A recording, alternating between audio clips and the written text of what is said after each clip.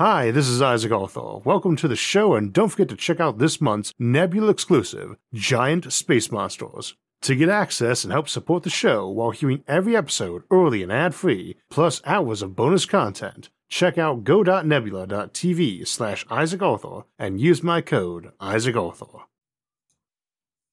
Only those who risk going too far can possibly find out how far one can go. T.S. Eliot. In last month's episode, Surveying for Habitable Interstellar Star Systems, I mentioned that as soon as I started the topic, I knew it was going to require more than one episode. So we briefly discussed interstellar probes and manned scouting missions down to a planet in that episode, but we focused on distant astronomical techniques. Today, we'll be taking a deeper dive into interstellar probes, both flyby missions and long-term orbiters. However, we'll follow up the next 2 weeks with a look at slow boat colonization of the galaxy at less than 1% light speed, what we call colonizing, and the week after that we'll be asking what life as a planetary explorer will look like. Today our focus is on those probes though, so don't forget to subscribe and hit the notifications bell if you want to alert us when those and other episodes come out. In our surveying episode, we point out that the nature of telescopes and probes at the interstellar scale meant that you could always get a probe to park itself around a world a little bit quicker than the time it would take for a colonization fleet to arrive, but that a flyby probe, since it can use all its fuel for accelerating and doesn't need to save any for decelerating, can get there in half the time. And of course, a telescope can actually get there backward in time, seeing the world not when your probe arrives, but as it was when the light from it left and got back to us here. Let's create an example to give this some context, with a system about 100 light years away, where we'll imagine that we detect an anomaly right before the start of the 22nd century. After a short discussion and the New Year celebration, it's decided to investigate. A flyby probe is launched the year 2100 AD, sent out to achieve 10% of light speed to a system about 100 light years away, Epsilon Fornacis, one of the dimmest stars visible to the naked eye, an ancient binary system composed of both a star that's a bit less massive than our own and its medium-distant binary neighbor, about half our sun's mass, estimated to be in excess of 12 billion years old. This is not a great place to be hunting for rocky planets, being so old that it predates most supernovae, but we got a ping.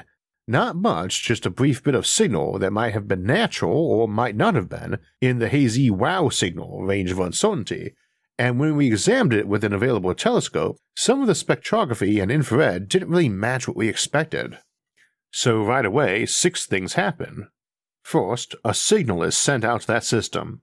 Initially several loud attention-getting signals, then a lexicon and a general greeting, along with informing them that probes are en route and their ETA and trajectory are given, along with a self-destruct code.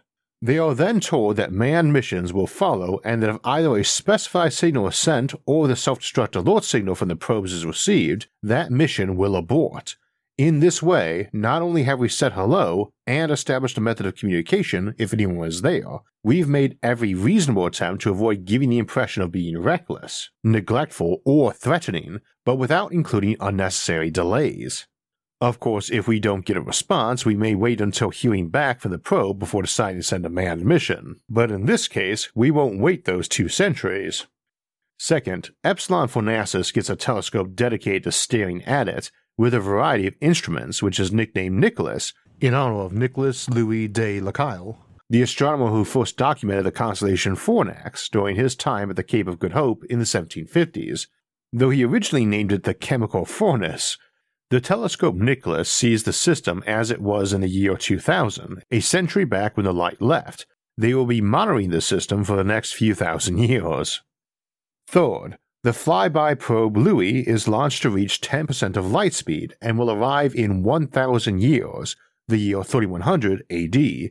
This would actually be a little over 1,100 years after the initial anomaly was detected. Some additional probes are sent outward toward possible colonization candidates in that same general trajectory. Fourth, the probe carrier Lacaille is launched, carrying squadrons of various planetary and solar probes at 5% light speed, and able to accelerate and decelerate at 100 Gs. They need about 9 hours to speed up and slow down, and they will arrive January 1st, 4100 AD. Fifth, The Firefly, a Vanguard manned vessel, is launched that will move at 5% light speed as well, but will only accelerate at 5 Gs, and thus they will arrive on January 3rd, 4100 AD. The crew will exist in suspended animation, having received prototype augmentation and nanotechnology. The volunteers have been informed that this is high risk. 6. Musketeer, an armed colony fleet of 3 Super Orion drive vessels, the Athos, Porthos, and Aramis, will be launched and will also travel at 5% light speed, but it will use a classic Ark ship approach, a big rotating habitat drum, and will not exceed a 1/10 of a G of acceleration, thus will arrive July 1st of 4100 AD. No significant construction times are needed, as everything has been retasked from other colonial ventures, and there is heavy automation in 22nd century manufacturing. The colony ship will be able to send information and directives to the probes and receive information from them, and thus will be able to redirect the second wave of probes off the flyby data. Similarly, the Vanguard team will gain consciousness a bit later, by January 4th, and review the first 4 days of second wave probe data, while having just under 6 months before the colony fleet arrives. Complicating factors are numerous, hence Louis, the flyby probe, and the second wave probe on board L'Kyle, if they determine the system is unexpectedly hostile, natural or by alien artifice, can send an abort code to the Firefly or Musketeer to divert to another of the potentially habitable worlds further out that would require minimum delta V to redirect to, that we sent those other flyby probes to. But the efforts of the Firefly and Musketeer will depend entirely on what the Louis and L'Kyle probes will achieve, as the effort of these 2 probes that we will consider today. Firefly and Musketeer will have to wait a couple weeks for their episode. Now, Louis is no simple camera on a power supply with a transmitter. He is a 50-ton probe, shaped like a needle, now wrapped in his cloak, the remnants of the vast solar sail he powered out of the solar system with that now serves as radiation shielding, where before it was a kilometer-wide sheet of slowly self-healing reflective foil designed to be targeted by lasers to push him up to speed, then retracted to minimize interstellar collisions and reduce wear and tear. Louis can spin this back out to serve as a massive parabolic dish, both for communication back home and for serving as a mirror for its own telescopes. This may also be used as it approaches a star to slow or redirect it, and to funnel light to a solar panel for recharging its graphene batteries. Louis is not a complex AI, he knows his job and very little else. He has a number of smaller probes he can detach and give a tiny shove to the side, and he plans to do this as he approaches Epsilon Phonacis and can combine information from Telescope Nicholas back home and his own sensor to get locations for planets or any other objects of interest. Louis is aware that he has a small thermonuclear device on board that can be triggered by himself or others with the right code, and this does not bother him, given that he is a 50-ton object moving at 10% of light speed and thus has a kinetic energy equal to over 5,000 megatons of atomic weapons, more than existed during the Cold War. Louis would not assume this nuclear bomb was intended as a weapon of aggression. Louis' protocols include a number of self-destruct failsafes for scenarios like him finding himself on an intercept course with a planet or clearly artificial structure, or if he loses the ability to determine this, such as instrument failure. It is designed to shred him down to the molecules, where his fragments, moving at 10% of light speed, would not be big enough to harm anything they collide with eons later. Fragments need to be small though. Even a tiny sliver of metal, no bigger than a pencil, weighing maybe 10 grams, would carry about a kiloton of explosive power. For this reason, like most of the probes in his class, Louis also includes a number of small spikes he can send out to hit objects, causing a nuclear-level explosion, whose dust and debris clouds could be analyzed by his instruments to tell him more about the object's makeup. However, these have been explicitly disabled for this mission. Mission Control does not expect to find anything alien, but it considers this much more likely than normal and is intent on making sure it doesn't accidentally blow up any aliens or start a war.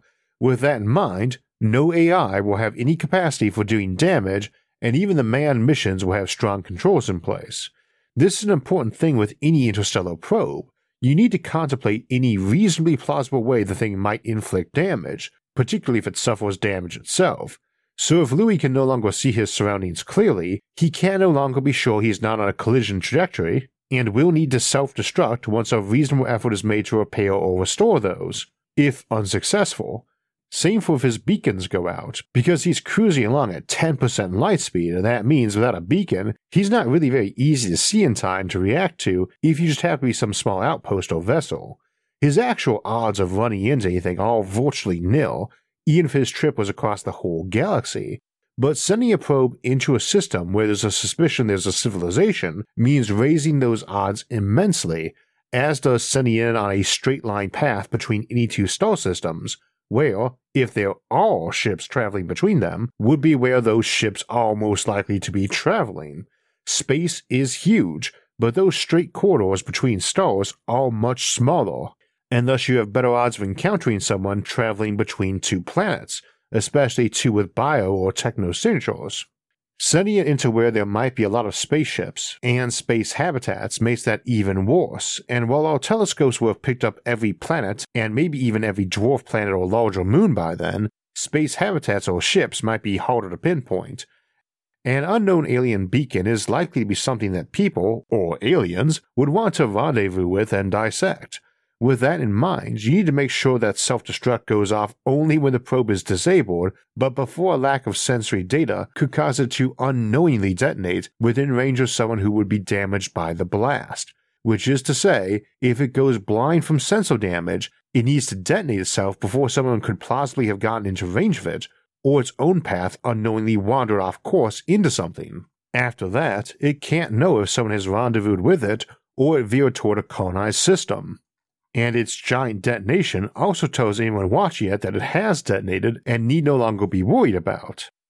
There's a second aspect of this too, because we need to contemplate any reasonably plausible way that this thing might inflict damage, and that includes psychological and diplomatic damage. Like them worrying the message and detonation was a ruse and the probe is still coming toward them on a course to hit their world. Any probe is a two-way street when it comes to information, at least if those the probe goes to look at are aware of its existence. If they're a technological civilization, they likely will have the ability to spot anything moving in their system at dangerous kinetic energies. Stealth is very difficult in space, especially when trying to stealth something threatening, because that is exactly what folks are going to build their detection gear to find, and it is not likely to be hard to get a budget through your alien Congress or Parliament for detecting 5,000 megaton bombs headed into your colonized system. If your aims are peaceful and you want to build a relationship with aliens, it helps to make it clear that you were thoughtful when you built your probes, and that means assuming they will either dissect your probe, do a public records request to get the schematics and mission planning one day. First impressions are probably as important to aliens as to us, and while science fiction likes to show us horribly misunderstanding a peaceful alien who merely seemed hostile so that we needlessly attack them, we don't want to stick aliens in a similar situation where they thought our intent was hostile when it wasn't. We want to build trust from day one, as well as an incentive to work with us, and that means making it clear we not only have good intentions, but are also competent and thoughtful, thus good potential partners and allies and dangerous enemies. That means that even though we're anthropomorphizing Louis the Probe here, we didn't send an advanced AI on our probe that was smart enough to even vaguely qualify as human, for 4 reasons. First, we don't need that much brains on a camera. Second, we don't want to be throwing artificial intelligence out into the galaxy, far from where humans can check up on them and see that they're not mutating horribly, which means not sending probes out to where we will never follow or will be centuries following up, that have high intelligence or any sort of capacity of self-replication, which a self-repair system might be jury-rigged to work as. That's how you get von Neumann berserker probes, or grey goo in the galaxy. Third, we do not want aliens thinking we would casually do that either. And fourth, we do not want our first interaction with another intelligent species, very unlike us, to involve them seeing us using an AI, an intelligent entity very unlike us, as a disposable slave with orders to commit suicide. It might give them the wrong impression about us. Or it might give them a bad impression anyway, and hopefully a wrong one. The critical concept is that, before we ever send an interstellar probe out, we need to have a good idea of how it might be viewed by others, especially if we have any plausible expectations that there are going to be other sentient life forms at its destination. This is just as important as all the instruments we'll be using to view those star systems to help make sure what we see is not an alien armada packing up and heading our way to discuss the 5,000 megaton bomb we slammed into one of their wards or artificial habitats. So Louis is very much built along the lines of being a harmless probe, but without forgetting that he also looks like a giant doomsday weapon. Of course, he still has a real mission, which is providing us with intel on what's assumed to be an uninhabited solar system, just maybe less guaranteed to be one than normal. While he's traveling towards the system, Louis has been continuing to get updates from home, and realistically, that will include every planet in that solar system's approximate orbital path and timing.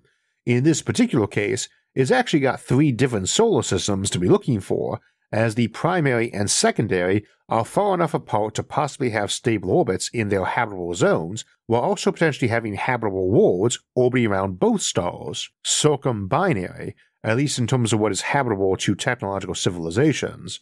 This is complicated because the primary star, while less massive than our own sun, is much older and is now a subgiant that's grown brighter as it aged, and is 4.5 times brighter than our sun is today, with a habitable zone that's 212% the width of our sun's, but would have only been 60% as bright as our sun during its main sequence, and its habitable zone only 77% as wide as ours, meaning if anyone evolved on a world here billions of years before, they either had to migrate or do some serious planetary engineering to keep their homeworld livable. The secondary star is only a few percent as bright as our sun, and even a world that's a fifth of an AU away might be too cold to live on. But of course, that's not what we're really looking for, because we're looking for either a place that humans of the 42nd century will be able to colonize, or a place that emitted a techno-signature in the year 2000 and either has survived for another 1100 years when Louis arrived, or has died off. None of those scenarios really care about naturally habitable worlds. So Louis can redivert a little bit, but essentially has to pick a straight line path through the system that gives it a chance to photograph one planet decently up close, and the rest at distances of billions of kilometers. Those other planets will get a smaller probe detached from Louis, but they'll basically be 20 kilogram cameras with a little guidance and solar panels and a charged up battery. They are going to detach if, and only if, Louis' pre-programmed criteria, when he's about a light year out, are satisfied that setting those probes on flybys is not going to cause a Kessler syndrome event or any other kind of would-be catastrophe. Louis himself has a number of more detailed missions that will begin with that detaching and with spreading out his sails as he enters the system, at about 60 AU, for his window of roughly 1 week for useful observations. He has been repairing or remelting his sail during his voyage so that it's nice and smooth, and now configured as telescope mirrors, making it part of one giant telescope that Louis is transforming into, with a host of sensors that exceed his smaller order cousins, Hubble and Webb. Louis will be passing by a world that's half again as massive as Earth, that was almost an AU out from the primary, and is now quite hot and nearly airless, but which may have been habitable millions of years ago. He will be taking pictures of many other things as he passes through, though, being far more powerful than the smaller drones he dispatched to fly by each planet. These probes are going to tell us far more about each world than the Voyager probes could, but moving at 10% of light speed, they will have less than a minute where they will be as close to their planet as the moon is to us. After that, their only remaining job will be to leave the sensors on for any other useful readings they might offer, and to try to rendezvous with Louis, who will seek to either reabsorb them or send them their own detonation code once they're back out to deep space, and the components would have light years to drift and fragment before encountering anything else.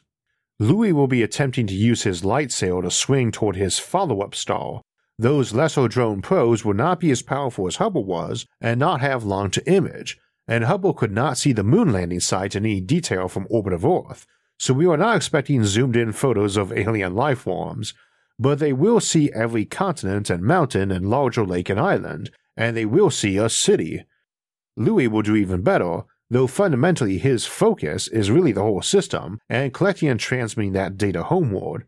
Nonetheless, he detects some interesting anomalies on that world as he passes closely, which we will now designate as Louis Epsilon Phonacis, or the planet Leph. In a millennia, armed with Louis' data, which it will receive in 3150 AD, the Lacaille probe carrier will arrive, then slow, and will begin sending probes to orbit those worlds of interest.